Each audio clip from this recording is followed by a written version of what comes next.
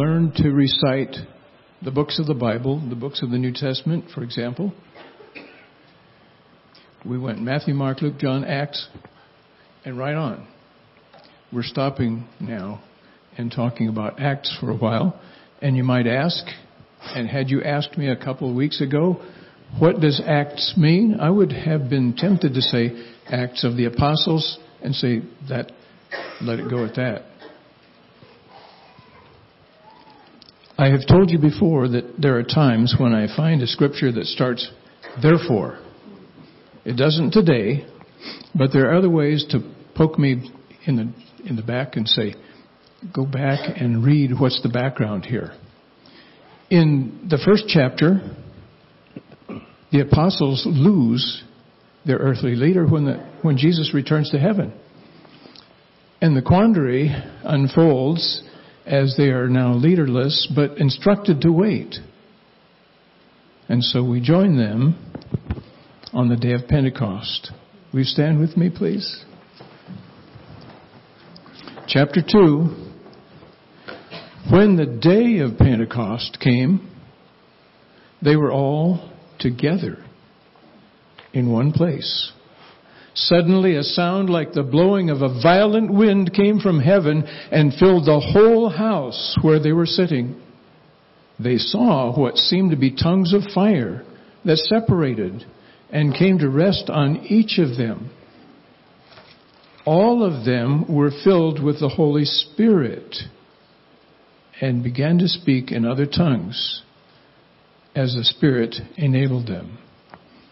The word of the Lord from the Acts of the Spirit. Thank you, Gail. That was a great introduction to that passage. Thank you for bringing attention to what was going on in chapter 1. I don't know if you noticed in all of our music this morning, it all related to the Holy Spirit. And thanks for your I think it was your offertory. Yeah. Spirit of the living God, I think is how you started. And so for today and then the next 5 weeks following, next 5 Sundays, we'll be focusing on the Holy Spirit. And I've entitled this series, Fire Encounter, Lessons on the Holy Spirit. Today is Who, and we're going to talk about that. But you may be wondering, well, why did you call this Fire Encounter? Well, the language of Scripture, it comes from the language of Scripture. It talks about the baptism of the Holy Spirit and fire. That's what John the Baptist said about Jesus. He will baptize you with the Holy Spirit and with fire.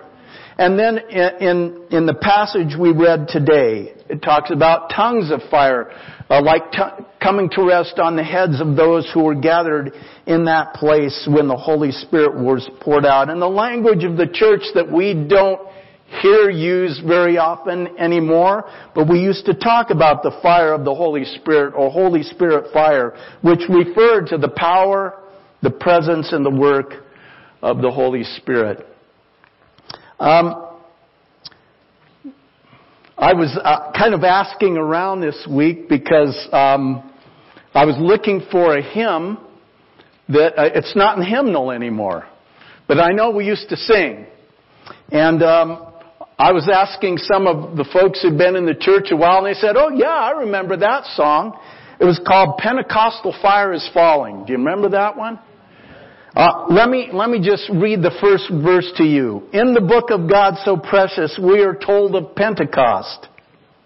How the blessed Lord's disciples tarried for the Holy Ghost. Pentecostal fire fell on them, burning up their sin and dross, filling them with power for service, making them a mighty host.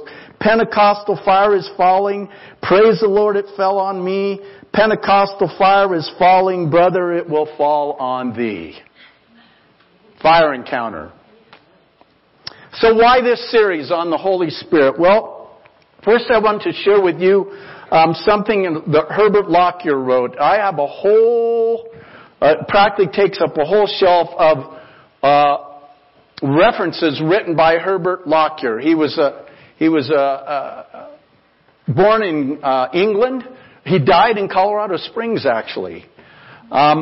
And he wrote this series. Basically, most of them begin with all the promises of the Bible, all the women of the Bible, all about the Holy Spirit, all about Jesus, and several volumes.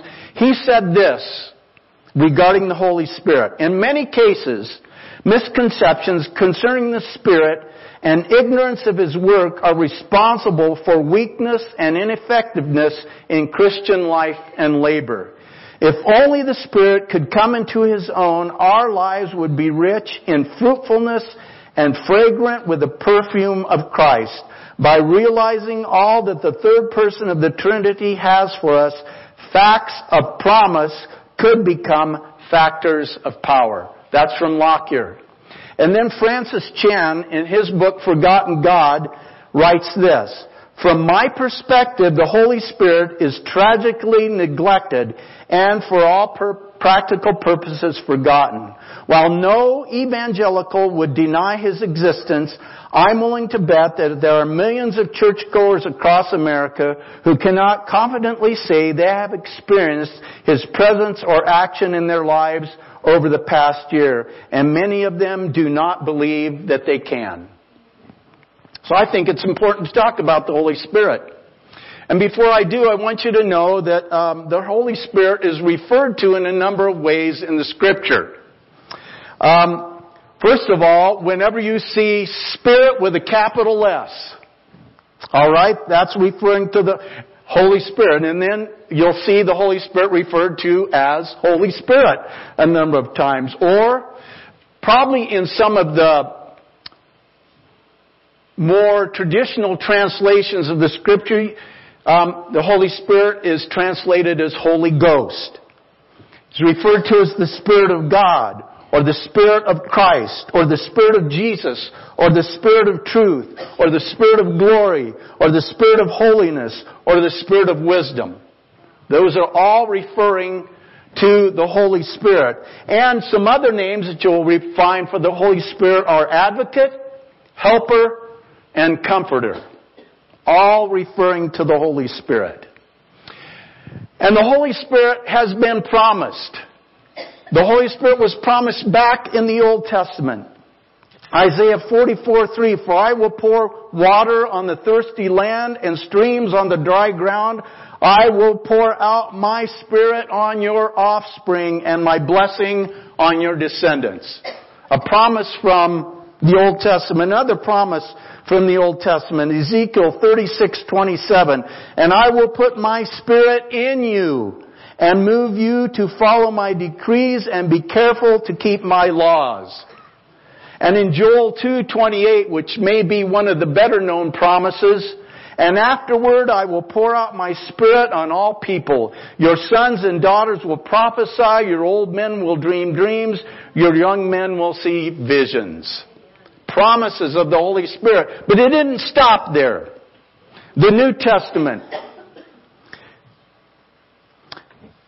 John the Baptist said in Matthew 3:11, I baptize you with water for repentance, but after me comes one, referring to Jesus, who is more powerful than I, whose sandals I am not worthy to carry. He will baptize you with the Holy Spirit and fire. And then Acts 1:8. And this is Jesus speaking now. But you will receive power when the Holy Spirit comes on you. And you will be my witnesses in Jerusalem and in all Judea and Samaria and to the ends of the earth. Promises of the Holy Spirit.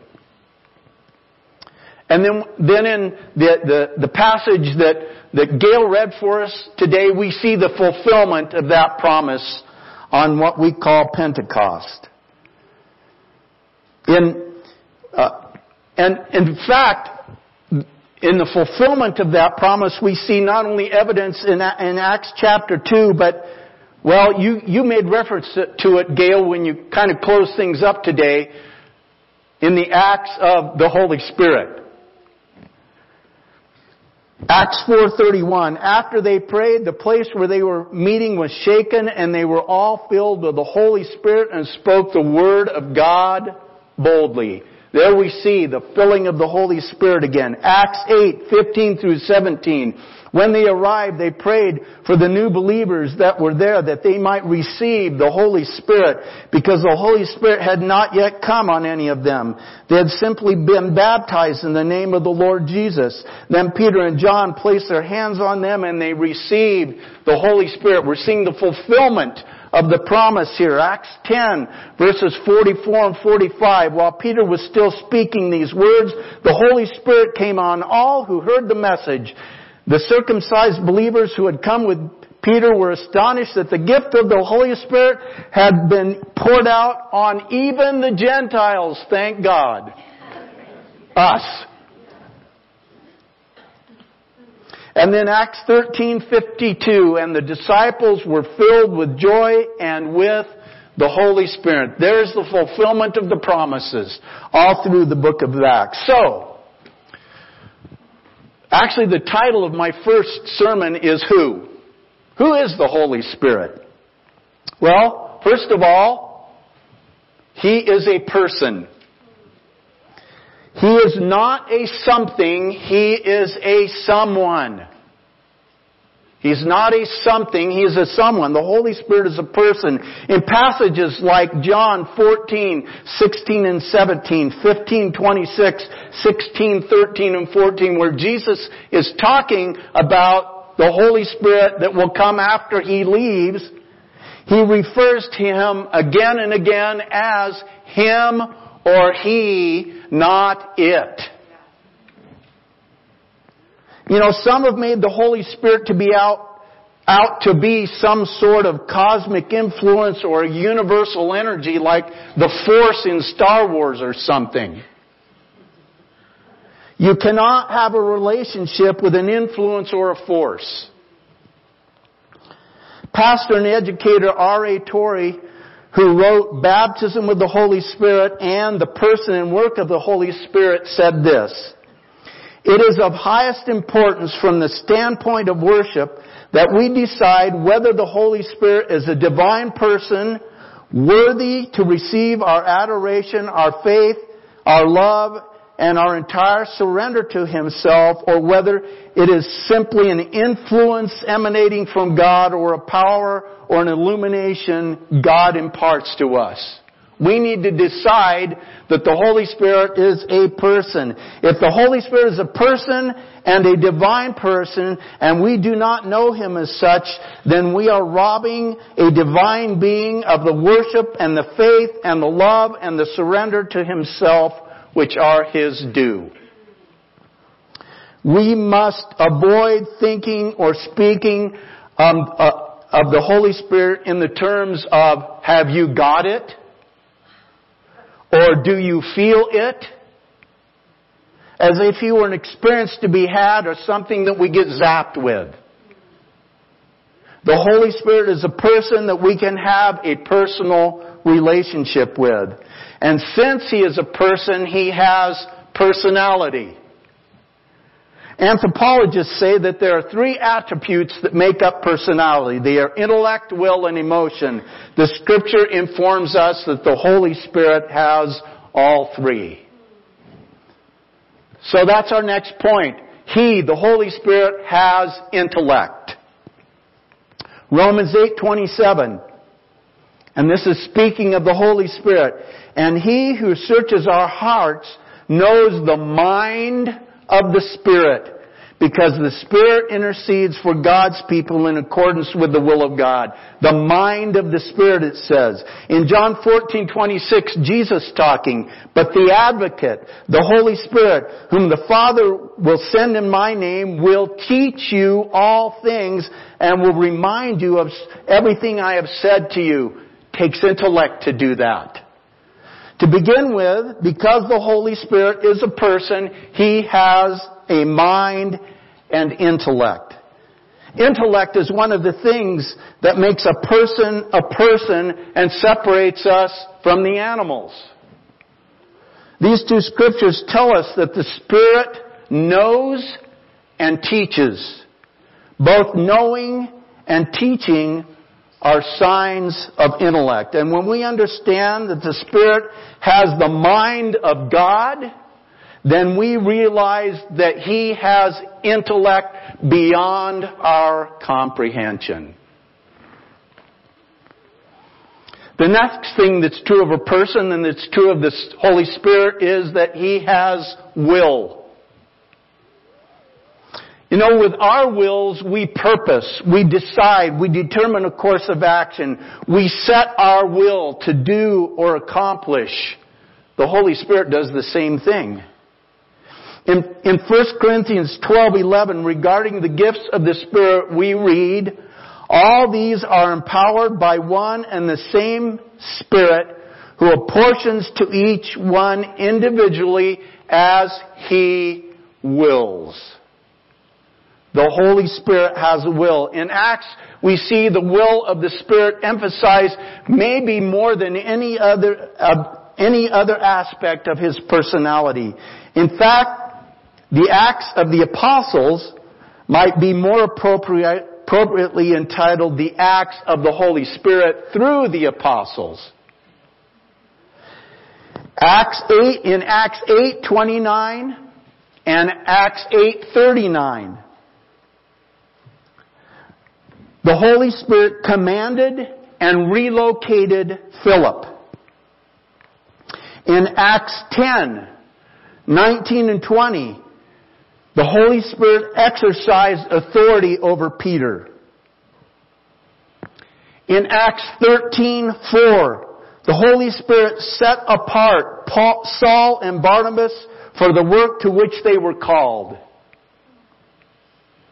In Acts 16:16 and 7, the Holy Spirit constrained and redirected Paul, the apostle. In Acts 20, verse 22, it tells us that the Holy Spirit compelled Paul to go to Jerusalem. All these are evidence that the Holy Spirit is a person who exercises His will. And then the Holy Spirit, another thing that's true of the Holy Spirit because He is a person, is that He has emotion. In Ephesians chapter 4, beginning in verse 25, Paul lists things that should not be evident in an upright and holy life. It's one of those unsavory lists we see Paul making from time to time. And when he talks about these things, he uses wording like put off, do not, get rid of, depending what he's talking about. Put it off. Do not do this. Get rid of it. And in verse 30 he says, and do not grieve the Holy Spirit of God with whom you were sealed for the day of redemption. Paul is saying that if you do these things that you're supposed to do not, put off, get rid of, if you do these things, if you act this way, if they are evident in your life, it grieves the Holy Spirit. The word grieve here in the Greek means an inward sorrow. It's something that goes to the heart. We sometimes say about certain things, oh, that's sad. Ever said that? Oh, that's sad. We kind of give a mental assent to something that's tragic or hurtful, but it doesn't really impact us at a deeper level. We don't really feel that. What Paul is saying here is our sinful attitudes and actions cause heartache for the Holy Spirit. We might say that those things sadden the heart of God. But it is clear that these things do cause the Holy Spirit sorrow. See, the Holy Spirit is not a force or an energy. You cannot grieve something that is inanimate, like a rock, or the force, or whatever it might be. You cannot grieve something that is inanimate. You can only grieve a person with feelings. The Holy Spirit has emotion. And then, He is God. He is God. He's the third person of the Trinity. He is God. He is omnipotent, all-powerful. He is omnipresent. He is everywhere. He is omniscient. He knows all things. The Holy Spirit has existed eternally. Because He is God. God has existed eternally. He is not a created being that shows up in the New Testament. The Holy Spirit is present in the Old Testament. I know we talked about promises of the Holy Spirit made in the Old Testament. That was regard to filling of the Holy Spirit. But He is present in the Old Testament. In fact, He existed before creation. He is eternal and was involved in the creative process. In Genesis 1:26, then God said, "Let us make man in our image." What's that talking about? It's talking about the Trinity. Father, Son, and Holy Spirit. And then we see evidence through the Old Testament of the Holy Spirit. Psalm 51:11, the psalmist writes, "Do not cast me from your presence or take your Holy Spirit from me." Isaiah 63:10 and 11. Yet they rebelled and grieved God's Holy Spirit. So He turned and became their enemy, and He fought against them. Then His people recalled the days of old, the days of Moses and his people. Where is He who brought them through the sea with the shepherd of His flock? Where is He who set His Holy Spirit among them? The issue is that the Holy Spirit worked a little differently in the Old Testament. See, the Old Testament speaks of the Holy Spirit being on, or upon, or among. The Spirit came upon individuals for a special purpose. The Scripture tells us the Holy Spirit came upon Moses. Remember, Balak, the king of Moab, and the Israelites were wanting to come through, and he wanted to send Balaam, the seer, to put a curse on them. And it says, and this was not a man of God, but it says the Holy Spirit came upon them, and instead of putting a curse on the people of Israel, He gave them a blessing. The Holy Spirit, it says, came upon some of the judges. Othniel, Jephthah, Gideon, and Samson. It says the Holy Spirit came upon King Saul. It also says the Holy Spirit left King Saul. It says the Holy Spirit came upon King David and the prophets. And it mentions various priests and Levites throughout the Old Testament that the Holy Spirit came on. And in one interesting, I think, instance, it says that the Holy Spirit filled someone with the Spirit of God, which is unusual language in the Old Testament. His name was Bezalel. Do any of you know who Bezalel was? He was a man that was set aside to make the different utensils and all the stuff that was to be used in the tabernacle in the desert. Here's the scripture. Speaking of Bezalel, this is Exodus 31 verse 3. And I have filled him with the Spirit of God, with wisdom, with understanding, with knowledge, and with all kind of skills. The Holy Spirit came on Bezalel for a specific purpose, and that was to guide the making or the construction of all that would go into the tabernacle in the desert. Well, in the New Testament, things change a little, don't they? The Holy Spirit comes in a different way. This is good stuff. The language now is filled or received. Okay, not upon or among.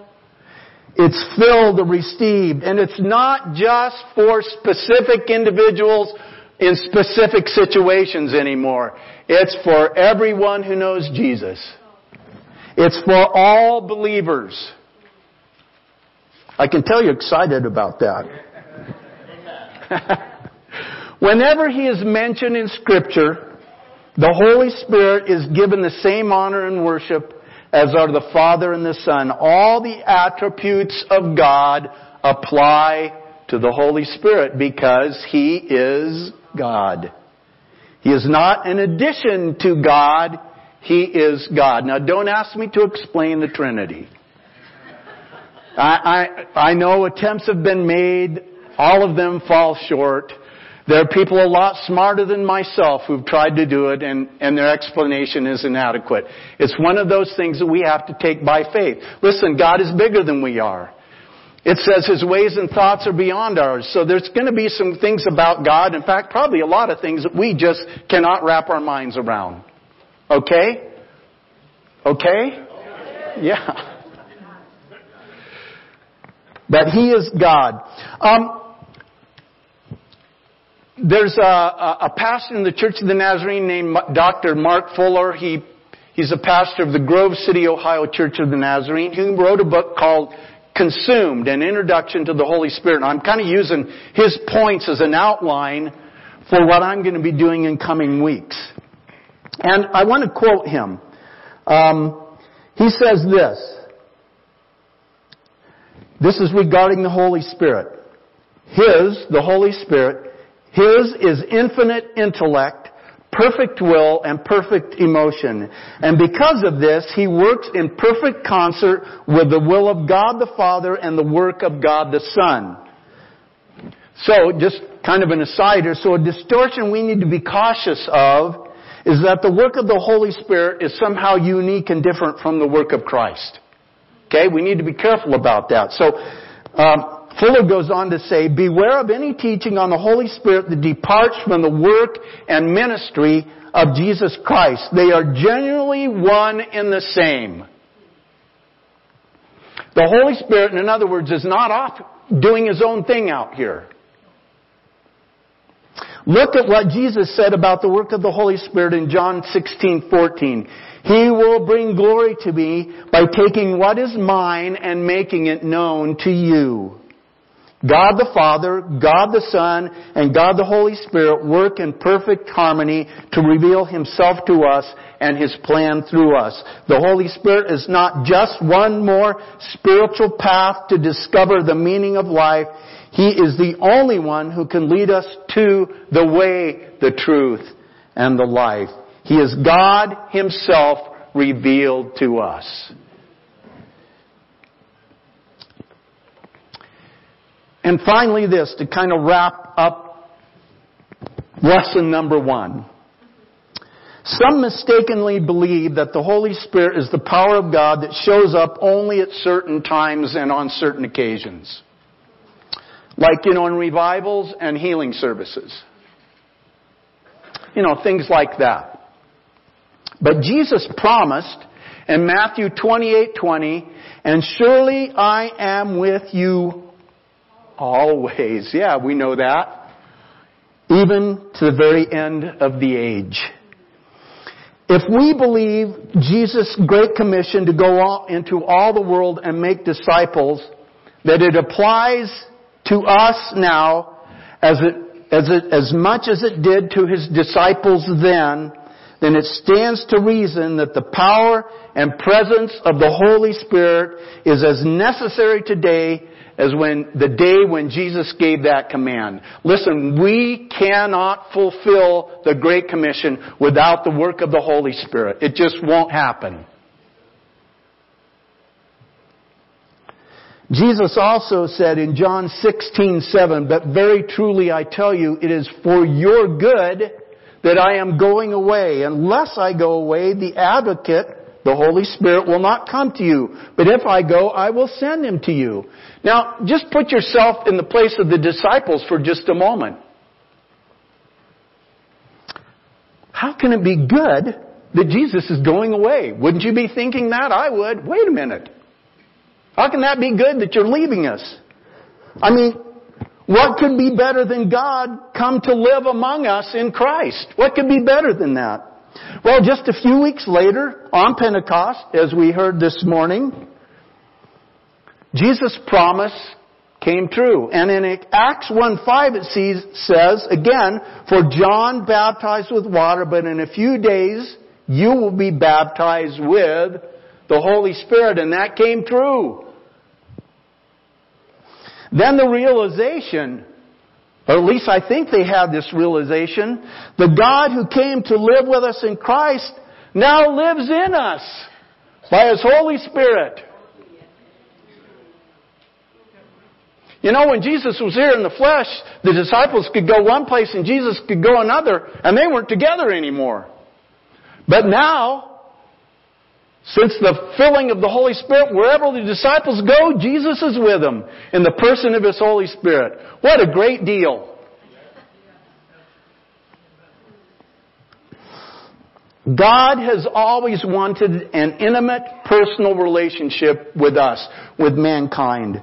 Adam and Eve had that, but they sinned, they blew it, they disobeyed, they broke that relationship. They became separated from God, and humanity has experienced that separation ever since. Yet God began immediately to span that gap, to try and close that separation up. In the Old Testament it says He spoke to us through the prophets. He's reaching out to us now. And then in the fullness of time, He clothed Himself in the flesh of humanity and revealed Himself as the Son, Jesus Christ. God has now moved even closer because He's living right next to us. He lived with humanity. He walked alongside humanity. He suffered and died for humanity. But guess what? God took a step even closer now. At Pentecost, He revealed Himself as the blessed Holy Spirit. And the God who walked with us had now come to live in us. The intimacy that was broken in the garden could now be restored through the abiding presence of the Holy Spirit. Yay, God.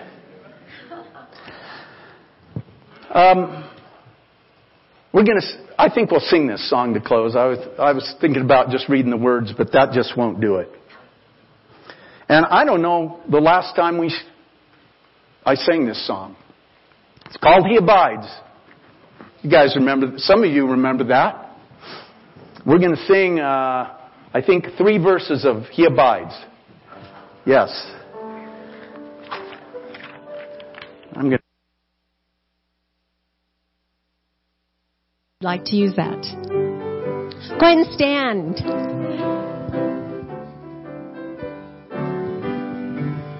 I'm rejoicing night and day as I walk the narrow way, for the hand of God in all my life I see. And the reason of my bliss, yes, the secret all of this, that the Comforter abides with me. He abides. Hallelujah, He abides with me. I'm rejoicing night and day as I walk the narrow way, for the Comforter abides with me. Once my heart was full of sin, once I had no peace within, till I heard how Jesus died upon the tree. Then I fell down at His feet, and there came a peace so sweet. Now the Comforter abides with me. He abides, He abides. Hallelujah, He abides with me. I'm rejoicing night and day as I walk the narrow way, for the Comforter abides with me. There's no thirsting for the things of the world, they've taken wings. Long ago I gave them up, and instantly all my night was turned to day, all my burdens rolled away. Now the Comforter abides with me. He abides, He abides, He abides. Hallelujah, He abides with me. I'm rejoicing night and day as I walk the narrow way, for the Comforter abides with me. You know what that means, don't you? He abides with... An abode is someplace where you live. You abide in an abode, and He lives in us. Yay! Well, we could not make it otherwise, could we? Well, we're going to talk about the work of the Holy Spirit next week. So come back for part 2 of 6. All right? We're going to keep looking at the Holy Spirit. Well, thank you for being here today. Thank you for your attention. God bless you with His grace and peace as you go this morning.